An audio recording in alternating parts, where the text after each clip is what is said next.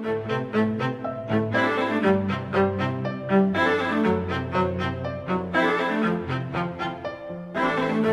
Adrian Cadbury, thank you very much indeed for talking to the Cambridge Judge Business School podcast series today. We're at the Global Business Symposium, the New World Order After the Crisis, and people have paid tribute to the new Cadbury Archive at the business school. Can you tell us what it is and why you donated it? Yes, a very good reason for donating all my papers. Not just to actually clear my own files, but although that was helpful, was because in a mysterious way the official files of this committee have disappeared.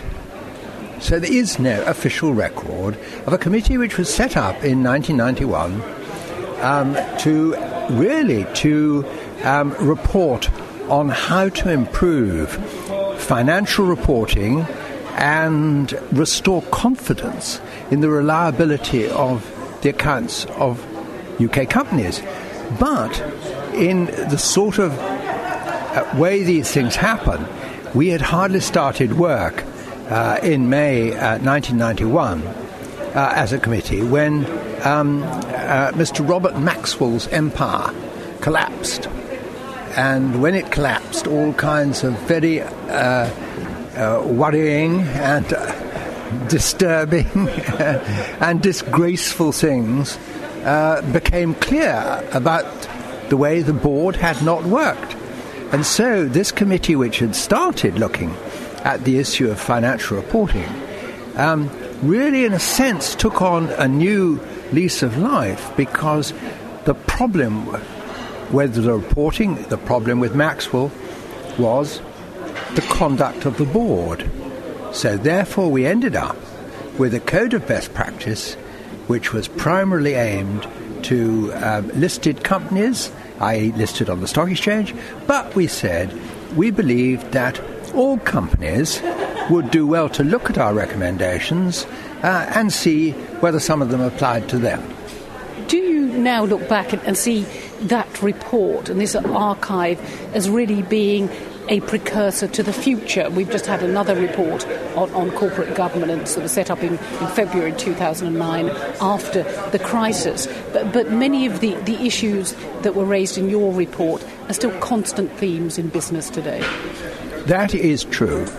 But I think that the interest for researchers, there are two reasons why I think that the archive will be of interest, and not just in the UK.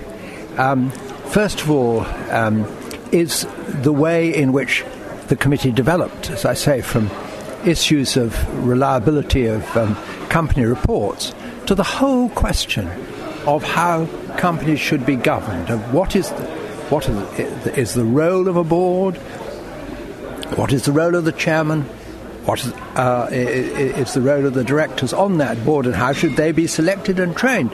And as you say, those remain major issues.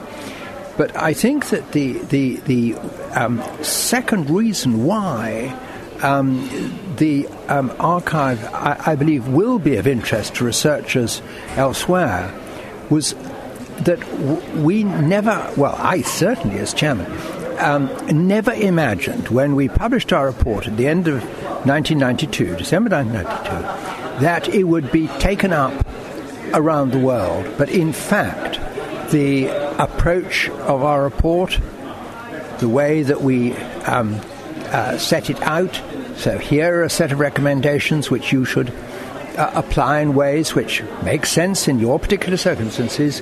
And how did we enforce it? No legal enforcement, but with the approach was that if you wish to be listed on the stock exchange, because after all you're then taking money from the public, then you should, in your annual report every year, explain how far you follow the code's recommendations, and where you don't, explain why you don't.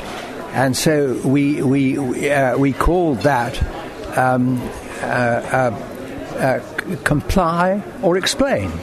And this approach, comply or explain, has gone all over the world. So I think that, internationally, I think there are interesting areas of the archive which people will explore from outside the UK. Now, subsequent to that report, we had the collapse of the Soviet Union and the growth of a global world, India, China, the BRIC economies. And people here today at the Global Business Symposium are talking of how important corporate governance is in a new world order where you get companies and corporations that are bigger than nation states. Do you look back and see your report as having been significant in terms of laying a foundation of codes of conduct that others should abide by?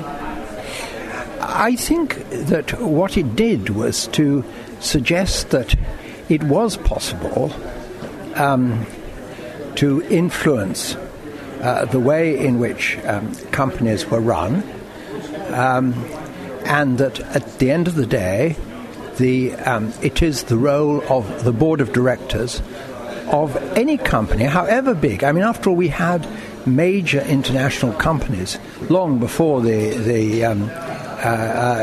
collapse of the Soviet Union and the sort of New World Order.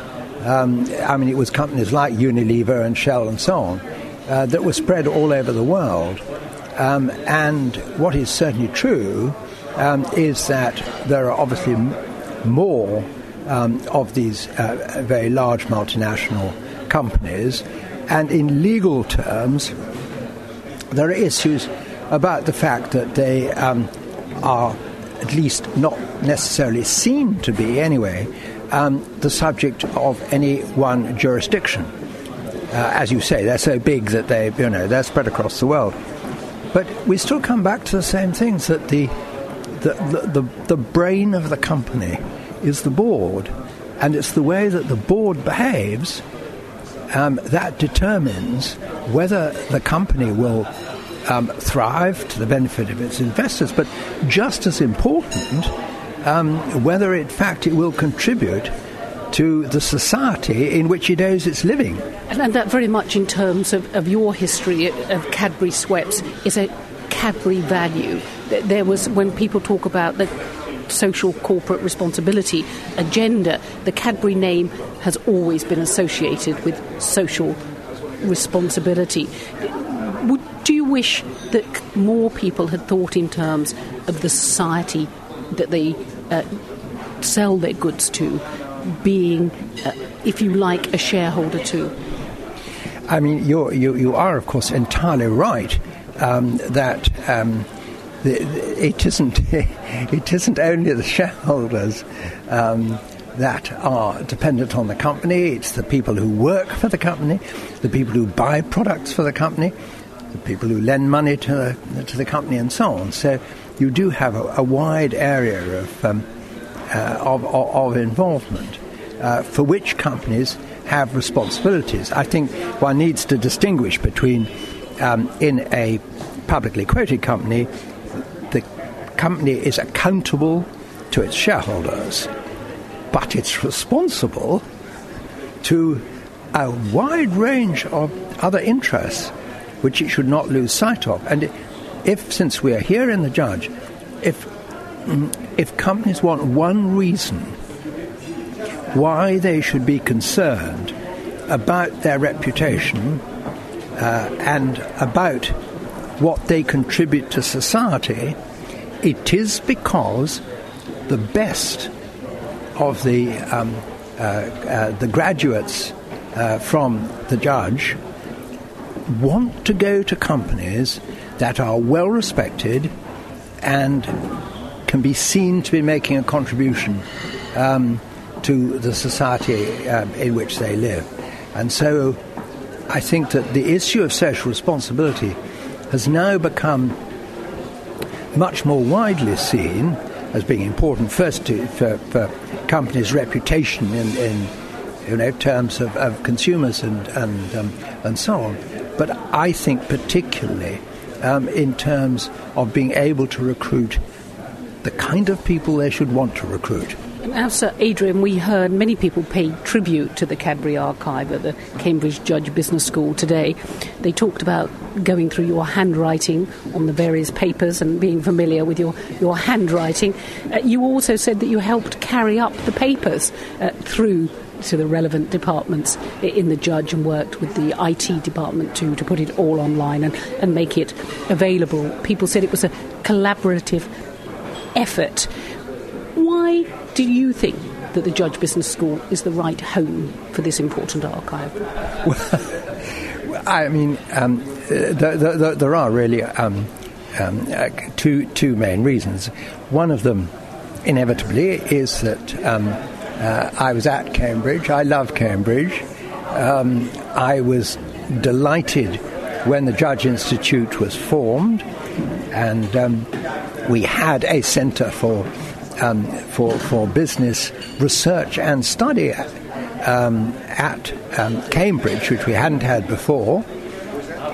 A second reason was that Paul Judge, I worked with, took him on in his first job and worked with him until he led the management buyout from our company, out of which he then found the resources to be one of the founders of the Judge, but a major founder. So there were all those links, but in addition to that, David Walker referred in his talk today to Robert Monk's, an American who has worked in the field of corporate governance for longer than any of us. And Robert was, in fact, at Harvard, but then he came to Cambridge, so he is a Cambridge alumnus, and he found the money to fund the Robert Monk's Chair of Corporate Governance here. And so that was a very important reason. So really the Cambridge Judge Business School and the Cadbury Archive are setting standards of corporate governance globally for others to see the history of those standards and to look forward to a future world in which corporate governance is given more importance. I think you're absolutely right on the question of importance, yes. I think that is being recognised. And so really what the archive does, I think, is simply to explain the origins of the first major code of best practice for boards of directors for how businesses should be run and in whose interests. And from there, that idea spread not only to a number of other countries, but also to international institutions like the IMF and the World Bank and the OECD in particular. And therefore, there is for researchers, I think, interest in tracing those links. Sir Adrian Cadbury, thank you very much indeed for talking to the Cambridge Judge Business School podcast series today. We're at the Global Business Symposium, the New World Order After the Crisis. On behalf of the Cambridge Judge Business School, I'd like to thank you for the donation of the Cadbury Archive. Thank you very much indeed.